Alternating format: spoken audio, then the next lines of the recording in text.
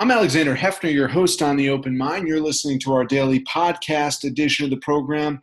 I'm delighted to welcome back to The Open Mind Lieutenant Governor John Fetterman. Thank you for being on today. Thank you for having me back. Of course. I wanted to start with the state of our democracy in the battleground state which you help lead. Knowing what we do now about the attempts to sabotage mail voting and the attempts to demolish the drop boxes in your state, how confident are you that when we get the return from Pennsylvania's electoral votes that we can have conviction in the legitimacy of the results? I have supreme confidence. I really do. And you know, my message to Pennsylvanians is threefold, really. One, that vote by mail was a strictly 100% bipartisan affair in Pennsylvania. This idea now that suddenly the Republicans are opposed to it is disingenuous, and it's part of that larger campaign to smear what was just until very recently a bipartisan effort here in Pennsylvania. This actually more Republicans voted for vote by mail than Democrats in Pennsylvania, and anyone can look that up. Two, this idea of you can just, if you're worried about the post office, as many people are, just register and vote early. That's the ultimate cure, because no matter what has been done, that's the ultimate cure. And three, that we all have to understand that our responsibility is to look out for each other during this and not let this devolve into a free-for-all. I mean, when we start to question the very basic core values and institutions like the Postal Service and these others, we have to remember that there's a cure for all of that, and that's to vote, and that is to do it early, and that is to push back against the misinformation and the innuendo and the sabotage, and that's I think we're going to be okay. Now, that's not to say that Pennsylvania is not going to be tight. I think Pennsylvania is going to be competitive. That was going to be my next question, Lieutenant Governor, because you know all too well the amnesia and the lack of preparedness when it came to the vote in Philadelphia and Pennsylvania broadly in 2016. Yeah. Have the Democrats corrected what they need to at a minimum to be competitive, if not to win, in Pennsylvania this year? I think we have. And Joe Biden, I talked to voters everywhere, and this was before the pandemic hit. I didn't endorse any specific candidate during the primary because, I am of the opinion of I'm voting blue no matter who, because we have this existential crisis in our democracy. And now I'm of the view in Pennsylvania, other than just basic kind of information, like here's the link to go register to vote, and please, vote early. If what these nearly 4 years has shown you what our president is capable of and willing to do, I know there's nothing I can say that can motivate you. I don't think that would be the deciding factor in motivating you, anything that I can say at this point. Everyone knows what's at stake in this election, and I can say there is a dramatic shift in terms of trying to reach out to and convince the progressive wing of our party compared to 2016. That was a hard sell in 2016. And there were a lot of people that were angry and resentful of Secretary Clinton's campaign, and even kind of took out some of their backlash on me and called me a sellout. And I was like, no, that's not true. It's like Secretary Clinton may not be your ideal candidate, but compare her to Donald Trump in terms of who your ideal candidate is. And there is no comparison. And now, 4 years later, I wish I wasn't right, and I think we are in good shape in Pennsylvania, but that is no basis for complacency.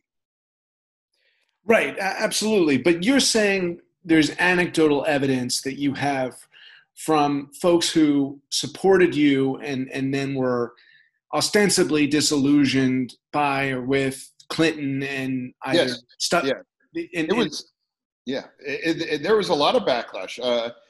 you're saying those folks now are on Team Biden. Exactly. Absolutely. Yeah. There is a small number of people that are like, well, because there's no excuse.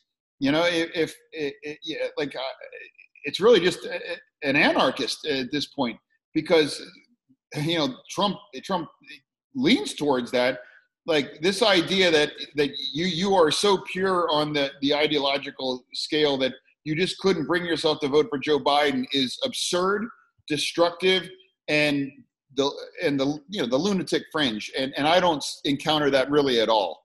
But that is a vast departure from what I did in 2016 for sure.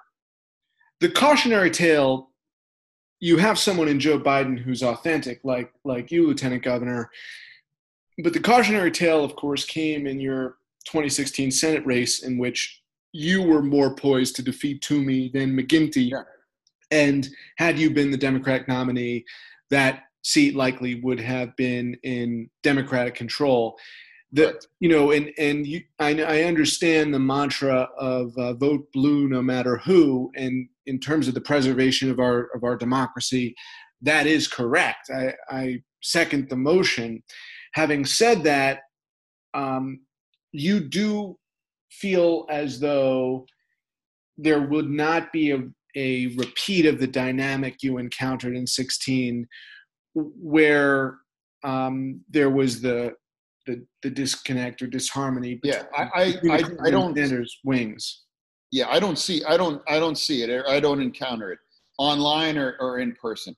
I think the 1-2 punch of the COVID pandemic and the George Floyd and Black Lives Matter reawakening pushed it into a whole different realm of chaos. And you really have a choice of snapback versus chaos. And I think people get that. And now, will that coalition hold together if we're able to put Joe Biden in the White House? That's a different story. I think progressives and the more centrist or traditional part of our party are kind of bedfellows of convenience at the moment. I do sense that. I mean, I do not believe that it's a cohesive coalition in terms of, but everyone agrees, or the vast majority agree, that we've got a job to do right now in November, and we can get together, we can stick together, and we can get that job done. Yes, I do sense that very much in Pennsylvania. And of course, it's not everybody, but it is a night and day difference here on the ground in Pennsylvania compared to 2016. And I ask you in the context of there was a Republican autopsy after President Obama's reelection, which of course the party did not follow. That said we need to be multi-racial, we need to be more empathetic, and they went in the opposite direction. And I've had this conversation with a lot of political historians and elected office holders like yourself on the program about the direction that the Democrats decided, which was more of a historical moment than it was, a decision about who the candidate should be. The pandemic did, like you say, precipitate this kind of wanting a normalcy, and then Biden was there. What you're saying about your experience on the ground is heartening for those of us concerned that the party might not have learned the lessons from 2016. But when you visit, as you have in your gubernatorial, lieutenant gubernatorial capacity, when you visited places since Trump took office and since the midterms, can you talk about the evolution of what you've seen in sort of smaller town Pennsylvania? Sure. Well, I see a lot of Trump signs, and I see a lot of farmers that have it on their fields. A lot of that's the same as it was in 2016. There is a grassroots energy and loyalty. I would say I wouldn't say it's energy coursing through a lot of these places, but it's there and it's solid. And anyone that thinks, on my Twitter feed, I went to one of those webs 270 to win, and I put together like an entirely plausible electoral college outcome, and it's 268 to 268. I mean, it's like everyone's nightmare scenario.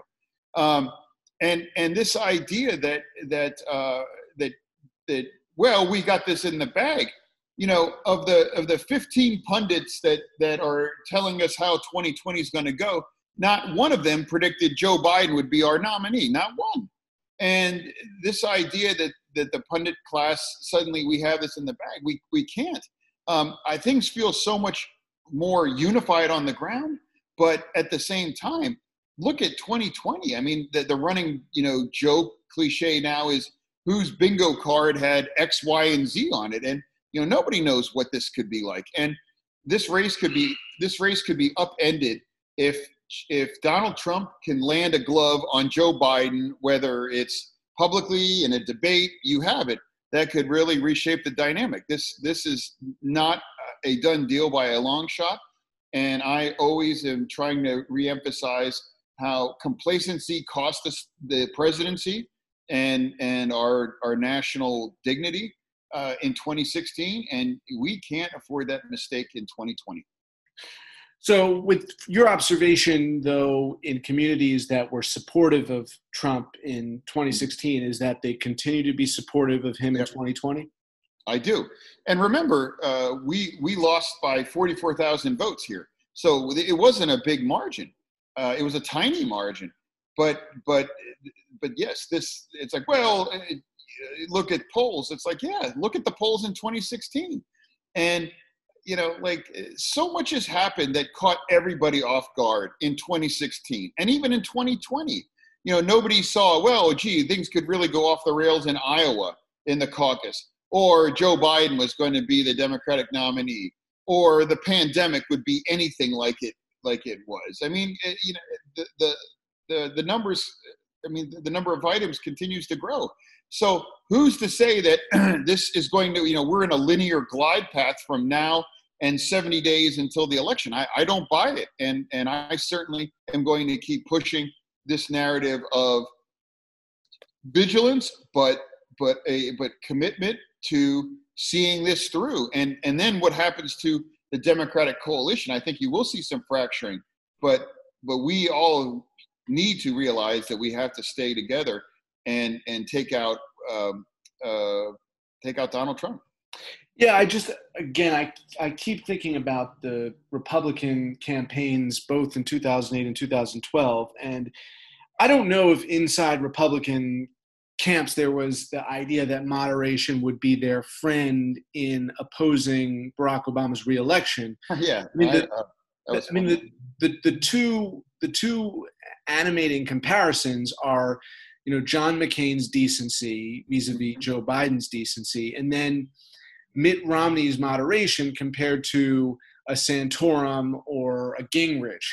And the idea that, those would be enticing to swing voters. And it was false. That there are a lot of other dynamics, including the absence of a warlike environment with a pandemic. Again, I don't think the American people are treating the pandemic like it is 9/11 times 8 in terms of casualties, but it's a different environment.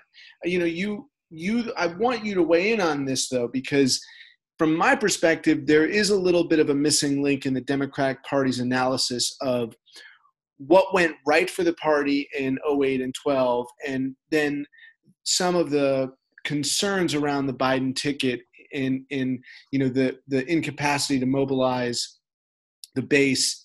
You're saying that it's, you think folks are more revved up, but that doesn't explain why Biden invited so many Republicans to speak at the convention, and why, one of his central strategies seems to be to peel away at Republican voters who may not be there. Sure. Yeah. I mean, I do believe that there is a percent of people. Well, I mean, like there's no matter what happens, no matter what he says, no matter what he does. And there are certainly it's more of, I mean, this is a referendum on Donald Trump. Let's be honest. I mean, I chuckled when you brought up 2012, and I just remember all the hot water and the scandal Mitt Romney got in with that conversation where he said something about how 53% of people don't pay tax. I mean, just remember that. It was recorded at a fundraiser. Sure. And that was like, oh my God, the world, like scandal, like that wouldn't even register, like what's now? I mean, you have sabotaging the post office. You have, bounties placed on American soldier. I mean, just like daily, like news cycles of outrage that are replaced by another thing that would have ruined any other candidate for president. And Donald Trump has fundamentally remade American politics. Love him, hate him, whatever. It's undeniable to say that he has altered the DNA of our political body here in the United States. And of course, the Republican Party as well. And I see the 2020 election as a referendum on him. And I understand why the Biden campaign is showcasing Republicans, because there are enough Republicans that they just want to know that there's a reason. It's like, I have a home here because, I can't go any further with Donald Trump. I just can't. And bear in mind, as you know, 76,000 odd votes separated Donald Trump from Hillary Clinton in 2016. So you don't have to convince a lot of people of a nation of 330 million people in order to swing things. And it's not I think everyone knows who Joe Biden is. Everyone knows who Donald Trump is. This isn't a matter of one candidate being able to frame or define the candidate for the other. And everyone knows who they are. And just like they can't paint Joe Biden as like some lefty anarchist, socialist, Marxist, whatever the flavor of the month is, that doesn't stick. And everyone knows that Donald Trump is immune to pointing out that he said X or he did Y or whatever. I mean, his base is his base, and that's where we are. But so when you see the doubling down in certain communities of Trump support, you also you didn't express this, but you also see that there are, probably suburban and maybe rural communities too that are capable of changing their mind, because you mentioned the Trump signs and I think some people are, absolutely. But I also do believe, I don't think it's a myth. I mean, it's fashionable to make fun of, another story on blue collar diners or like sniff about this or that or whatever. But I promise you, a lot of communities across Pennsylvania, no one knows or reads Ezra Klein, but I guarantee you they might watch Fox News or they see the local paper. I mean, it's like a lot of the media outlets that are part of like the steady diet of what you read, what I read, what other people read. It's just not applicable. And I would challenge anybody to get out of their bubble and realize the kind of media that people are consuming in these communities. And that this race is still, I see a lot more Donald Trump signs, billboards, yard signs, bumper stickers than I do Joe Biden ones. That's just a fact. It's a fact. And I do think there is a block of Trump voters that just don't want to be known or the hassle. And I do think the polling doesn't represent the true nature of the race. And I would expect that it's going to tighten significantly. You mentioned a knockout punch at the debate.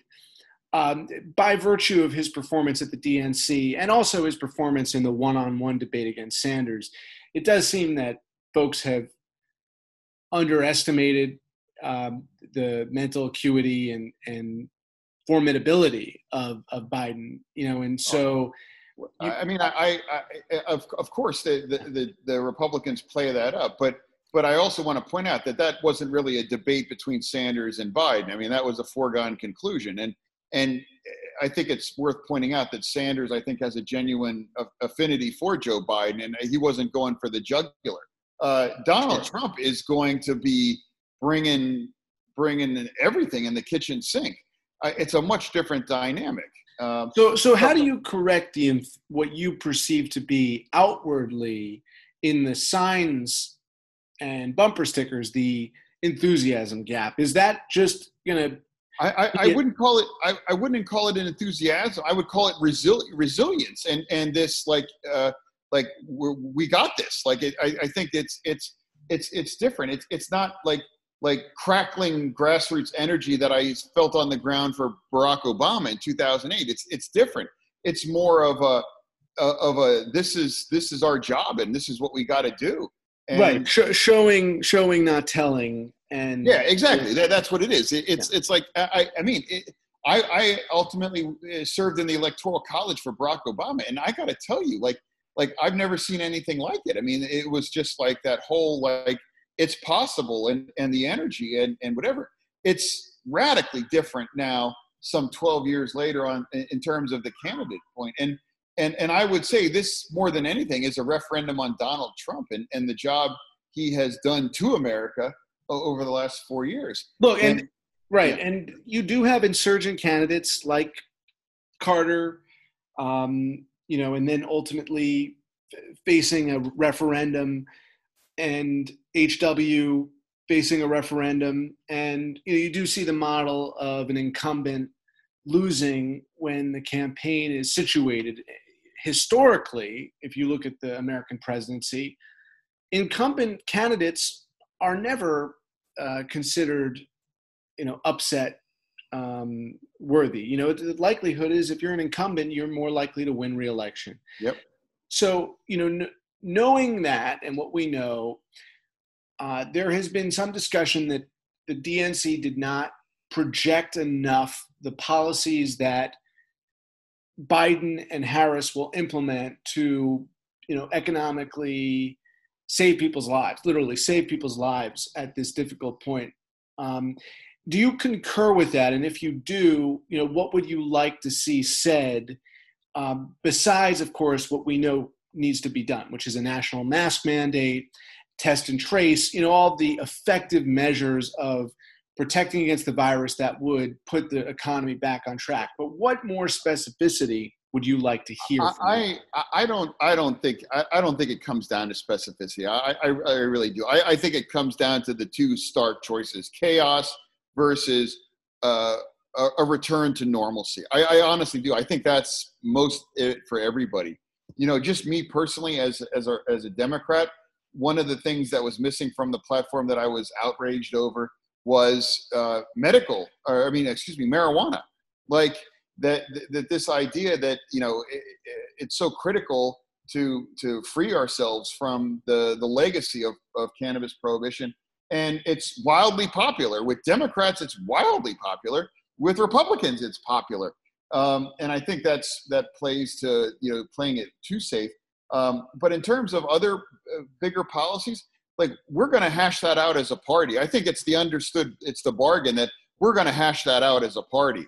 And I think right now during the election, it's like we're going to come together and your choice is going to be 4 more years of this or 4 new years of a return to order and decency and empathy. And you don't have to follow my Twitter feed 24/7 and wonder what the hell am I going to do next. I think people want that. I think people want a president that they can go back to ignoring and not being so invested emotionally in this roller coaster ride that we've been on for the last 4 years. I mean, think about that.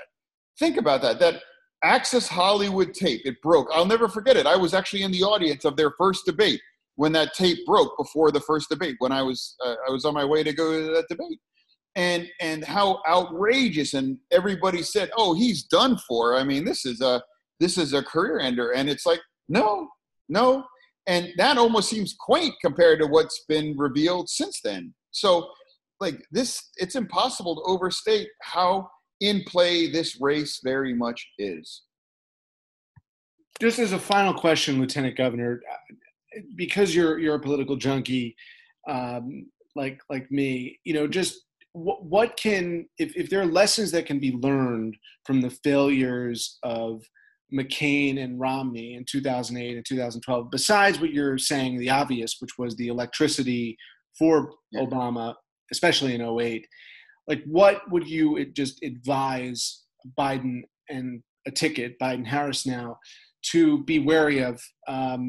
Because it did seem like there were some mistakes in the general election that were unforced errors, and sometimes, very deliberate errors by both McCain and Romney. And I think that those races are instructive. I think we have to look. I agree with you. Remember after that disastrous debate in, I think it was Denver with Obama and Romney? Like Romney could have pulled it off. There was a period there where he actually could have won. Now we're so fatigued. I mean, but for that video, that undercover video about the 53% or whatever, I don't know how it could have gone necessarily. So in terms of Biden's, I mean, their messaging has been I think very strong, where it's like, do you miss the America that we used to be? Do you miss a president that you knew had our backs? And are you sick of this chaos? I think that message is what people want right now. And I don't think, and I also notice how they're always seen with a mask, and they're always playing that safety angle. And I think that's what people want. They want to put this behind them. And I think that's incredibly strong. And given the fact that the two candidates that are now the top of our ticket, one didn't even make it to have a single vote in the primary, and the other wasn't really given a chance by virtually any professional pundit, I think speaks to, like, we want someone that we think that can beat Donald Trump, and we want to return to normalcy. And I think the Biden campaign understands that. And I think certainly here in Pennsylvania, they're going at it in a way that I think is consistent with delivering that kind of basic package to your average Pennsylvania voter. It's like, okay, we may have thought Trump might have been it, but it's too much, it's extra, and we just want something that is going to dial it back. Lieutenant Governor would be U.S. Senator, but Lieutenant Governor Fetterman may be still future U.S. Senator or Governor Fetterman. Thank you so much for having me, really. You bring some passion to this party and to this debate, and I thank you for your time today. Thanks again.